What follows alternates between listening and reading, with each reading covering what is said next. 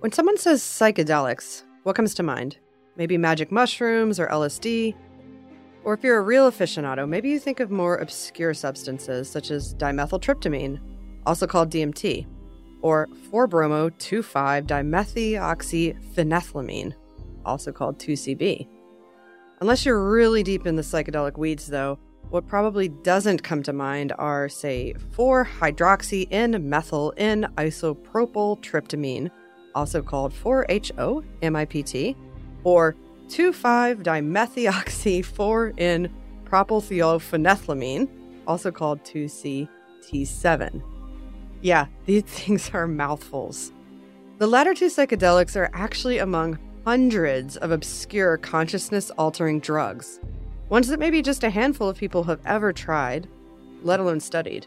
Most are synthesized in labs, and new ones are being created all the time.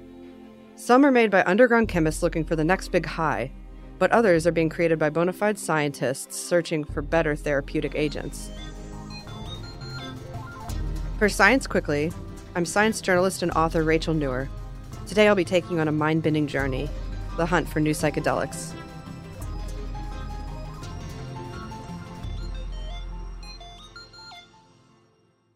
I think the existing psychedelics are going to help a lot of people, but there are some people that will not be helped by them or that will benefit even more from other medicines. That's Matthew Baggett, a neuroscientist and co-founder and CEO of a startup called Tactogen. He and his colleagues are trying to make safer and more effective MDMA-like molecules for therapeutic and medical uses. There's at least 50 other labs and companies around the world pursuing similar goals. And for me, 3 big reasons to create new psychedelics would be 1, decreasing unwanted effects. For example, bladder irritation that's sometimes caused by ketamine, or transient high blood pressure that can be triggered by MDMA. Matt thinks it could be possible to engineer new versions of these drugs that don't cause the kinds of unwanted side effects that have nothing to do with the actual therapeutic uses of psychedelics. The second reason for pursuing new psychedelics, he says, is increasing the accessibility of these types of therapies. Our concern that psychedelic therapies may end up being so resource intensive that the insurance industry and other payers won't consider the therapies to be cost effective, and they may be reluctant to cover them. But if it's not covered by the payer, then treatment will often be in the range of tens of thousands of dollars. The steep price tag is because most psychedelic-assisted therapy usually requires several sessions of around 8 hours each and requires 2 therapists to be present. So if Matt and other scientists could create molecules that are shorter acting but still just as effective, then the costs could be reduced and the treatments could become available to way more people. And then the third category, reason for developing new psychedelics is a little more speculative. I think that psychedelic-derived medicines could create whole new categories of therapy.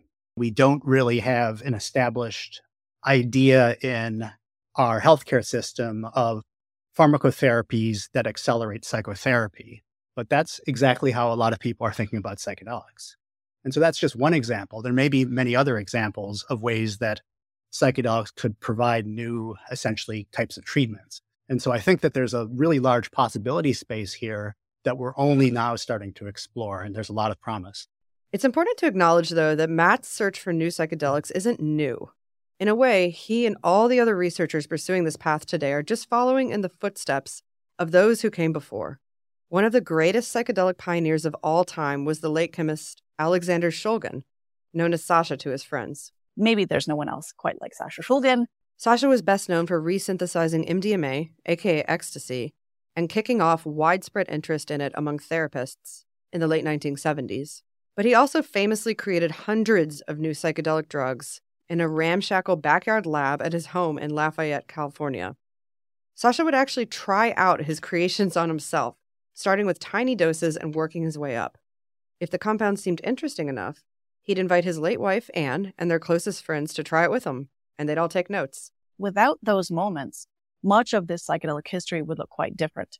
There are people working for pharmaceutical companies now who came into this, I think, with a real genuine desire to embody the Sasha Shulgin spirit. He's so visible and becomes, I think, a kind of iconic figure in this space, who's not only associated with the brilliance of his own chemistry and for allegedly introducing over 200 psychoactive compounds into this space. He's open with the DEA, and he creates things faster than the DEA can figure out what to do with it. That's Erica Dick, a professor of health and social justice at the University of Saskatchewan, who researches psychedelic history. Erica says that one of the things that set Sasha apart from other psychedelic chemists of his day was the fact that he was so open about his work creating new mind-altering substances, despite this being at the height of the war on drugs. In the 1990s, he and Anne even wrote 2 books about their experiences that contain detailed instructions in the back for making all of Sasha's different psychedelics. He writes about it and sort of shares his enthusiasm for the chemistry in a way that scales things differently than a patent and scaling it in terms of its marketability. That's a different philosophy. It's a different way of living in this space. That's because, unlike most other chemists, Sasha wasn't driven by profit. He seems to have been motivated by sheer enthusiasm for drugs and their potential promise for unlocking hidden realms of consciousness and secrets of the brain. A lot of people describe his enthusiasm, this just giggling, infectious enthusiasm for the process of discovery that really just kind of brought him to light. Sasha and Anne were friends with all kinds of luminaries of their day, including famous astronomer Carl Sagan, chemist Albert Hofmann, who discovered LSD, and author, musician, and therapist Laura Huxley, the wife of writer Aldous Huxley. They hosted dinner parties and gatherings at their place in Lafayette, and really, I think, nourished a community of psychedelic enthusiasm at a time when prohibition overwhelmed this space. Sasha had fancy friends, but he wasn't snobby. He was also happy to hobnob with students, hippies, anyone who was interested in drugs. His prolific publishing and welcoming nature inspired some people, including Matt, to get into psychedelics. When I started becoming interested in these molecules, it seemed like there was almost no research happening on them. And that was a big question of mine. Why is so little being done to look at these molecules that seem so promising? So a lot of what I was doing was reading what at the time seemed like ancient papers in the stacks of the University of Chicago Science Library. And I started to see Sasha Shulgin's name a fair amount, as well as Dave Nichols at Purdue. Matt is referring to medicinal chemist David Nichols, who published a lot with Sasha and even tried to create new MDMA-like molecules himself in the 1990s. I wrote to both Dave Nichols and Sasha Shulgin. They both responded to me, and I was able to get a role at the University of California, San Francisco in a lab that Sasha was affiliated with. And so I got to know Sasha during that time period pretty well. That was the 1980s. The research methods for finding new psychedelics have come a long way since then. The tools at the time that were available were primitive compared to what we have today. Matt and others now usually use computer simulations to explore virtual molecules that they might be interested in making. These collections, these chemical libraries, can include billions of molecules. To evaluate these possible molecules, what we do is we put digital representations of them into machine learning models to predict if the molecules might interact with receptors of interest or other biological sites that we think are important.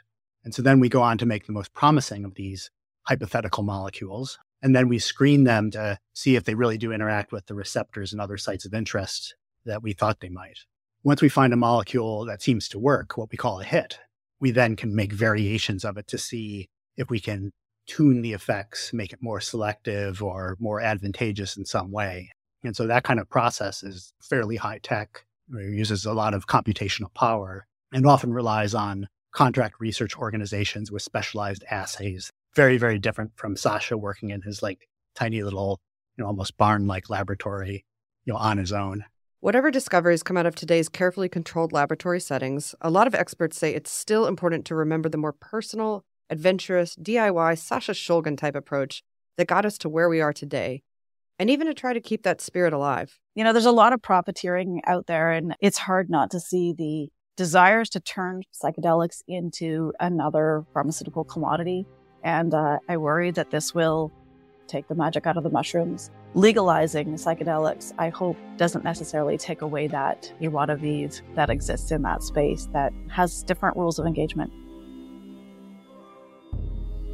This is part 1 of a 3-part series on the science of psychedelics. For Science Quickly, I'm Rachel Newer. On our next episode, we'll be talking about the heated debate in the field about whether the tripping part of the psychedelic trip is actually necessary for therapeutic use.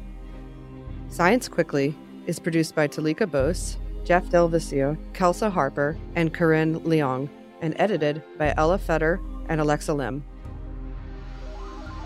Don't forget to listen to Science Quickly wherever you get your podcasts, and visit scientificamerican.com for updated and in-depth science news.